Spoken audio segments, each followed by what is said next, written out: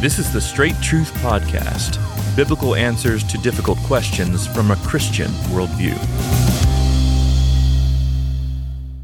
Okay, Pastor, how can Christian parents instill deep-rooted faith and biblical and moral values in their children as they navigate these secular educational environments that continue to get worse and worse? At least from everything we can see. This goes all the way down to probably elementary school, but specifically after they've had some development, they're in high school, they're going off to a university, and they're being bombarded with a litany of arguments from the moral left that are completely contrary to what they've been taught or maybe heard as Christians. So how can parents prepare their children for these sort of environments? Well, one way is in your training of your children as they grow up in your home. Make sure you teach them in a way that's not just question and repeat the answer. You know, I think sometimes we tend to. There are wonderful benefits to catechizing children. So you give them the questions, they learn the answers. You give them the questions, they repeat the answers. But we've got to always be sure we're teaching our children truth in a way that we encourage them to embrace it in their own hearts, at the heart level, in a way that thinks about truth carefully and holistically. Like we expand our vision out and consider all of the objections to the truth that I'm embracing, so that I'm thinking through not only what I believe, but why I believe it. And I'm seeing the holy logic that's contained in the truth when I come up against these various pushbacks on it. And so if we're training our children that kind of way, we're already preparing them as they grow up to face objections and people who are contrary to the things that we believe. So that's one thing I would say. The second thing, in terms of, now we've already raised them, they've gone off and they're beginning to meet with this sort of thing. I'd say be careful of where you send them to school, what you're going to pay for at least. Make sure if you're going to make a contribution to their education, send them to a place where they're really getting an education and not indoctrination.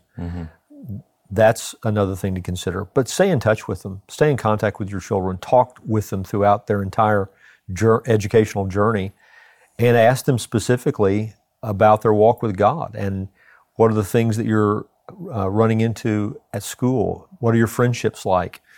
How is your own faith enduring? What are some challenges you're facing in your own heart? Just going on in your careful relationship with them to help them along that journey. Is there ever a place for the sort of Benedict option of removal from these settings, total removal from these settings, and maybe advocating for either homeschooling when they're still under your roof, or maybe online education only, or Christian education only? Is there a place for that, or is this left to the discernment of the believer and parents? Yeah, I'm sorry, I may have misunderstood your initial question. I thought we were thinking more in terms of like college years, but you're just talking about educational influences throughout their life. Yes, college years. I like what you said there. And then, but then also, there seems to be a strong bombardment, a strong sort of infusing of secular knowledge to children, especially in high school too. Right. And so I'm thinking more of that, not necessarily elementary. It's going to be an individual decision. I think there's obviously a place for Christian education. I mean, exclusive Christian education, whether it be homeschooling or private Christian education. We have a private Christian school here at Founders. Many of our parents homeschool their children, and it's wonderful to see how the Lord is using them in that way. In our own home, as our children grew up, we had 4, and there were some of them were homeschooled, some of them ended up going to private Christian school, and some of them went to public school starting late junior high years into their high school years. So we did all of it.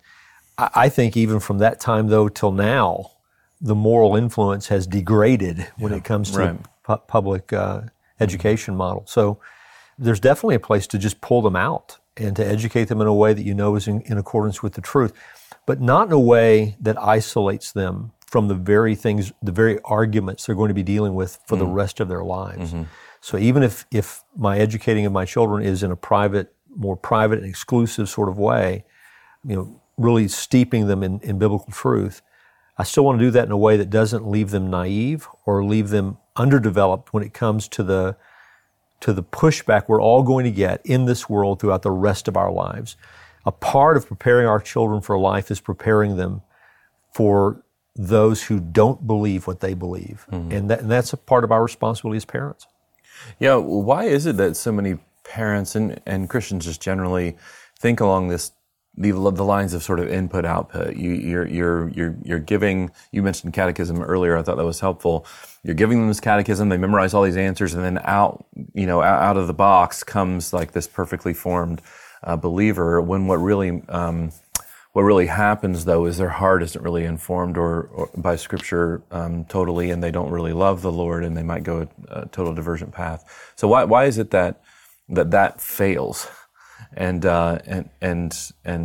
maybe what else do we use to replace that? We underestimate what God does when He saves someone, for one thing.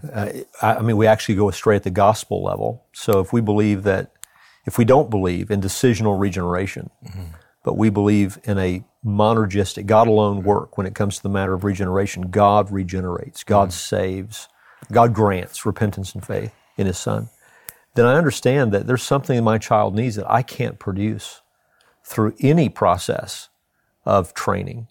I mean, great parenting can result in an unbelieving child. I'm not saying that your great parenting is the explanation for the unbelieving child.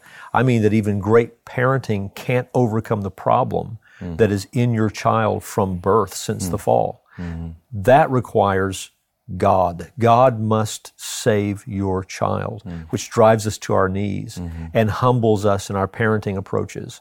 So when we think it's just information in, godliness out, then we have really misunderstood what is required for the salvation of our child.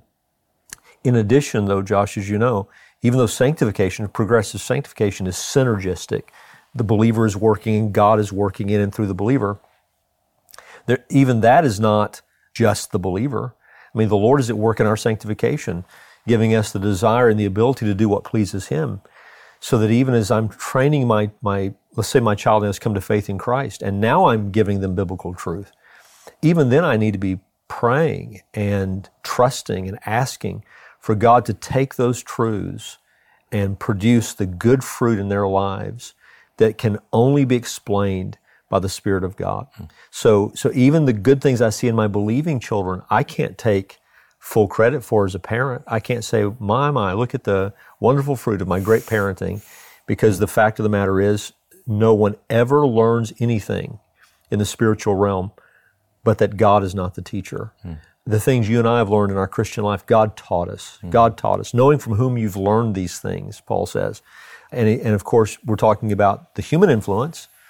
In Timothy's case, his mother, his grandmother, but we've not learned anything that we can't say the Spirit of God enabled me to grasp that. And so if we bear that in mind, that their regeneration is the work of God alone, and their progressive sanctification is the work of the Spirit of God in and through their lives, then it places us as parents in a place of real humility and dependence. We do what God has called us to do. We trust His means in producing what He chooses to produce, but we look to the Lord and we thank the Lord for every good thing that's ever produced in the lives of our children. And so that should inform even their educational journey. So when they go off to college, oh Lord, watch over them and keep them in the truth. As they're walking through high school, if they happen to, even in Christian schools though, as you know, Josh, even our school here, you're not going to meet with a perfect influence even in a Christian school. So Lord, keep their hearts tethered to You and to Your truth. As parents, we had better be on our knees. Thanks again for joining us for this episode of the Straight Truth Podcast. Now, Straight Truth is listener supported. So if you'd like to find out ways how you can help us to continue to produce this podcast, you can go to our website and find out ways to do that, straighttruth.net. At that website, you'll also find links to all of our previous episodes and our social media channels, so be sure to check it out. Straight Truth is a production of Walking in Grace Ministries, the preaching and teaching ministry of Pastor Richard Caldwell. For more information, go to walkingingrace.org.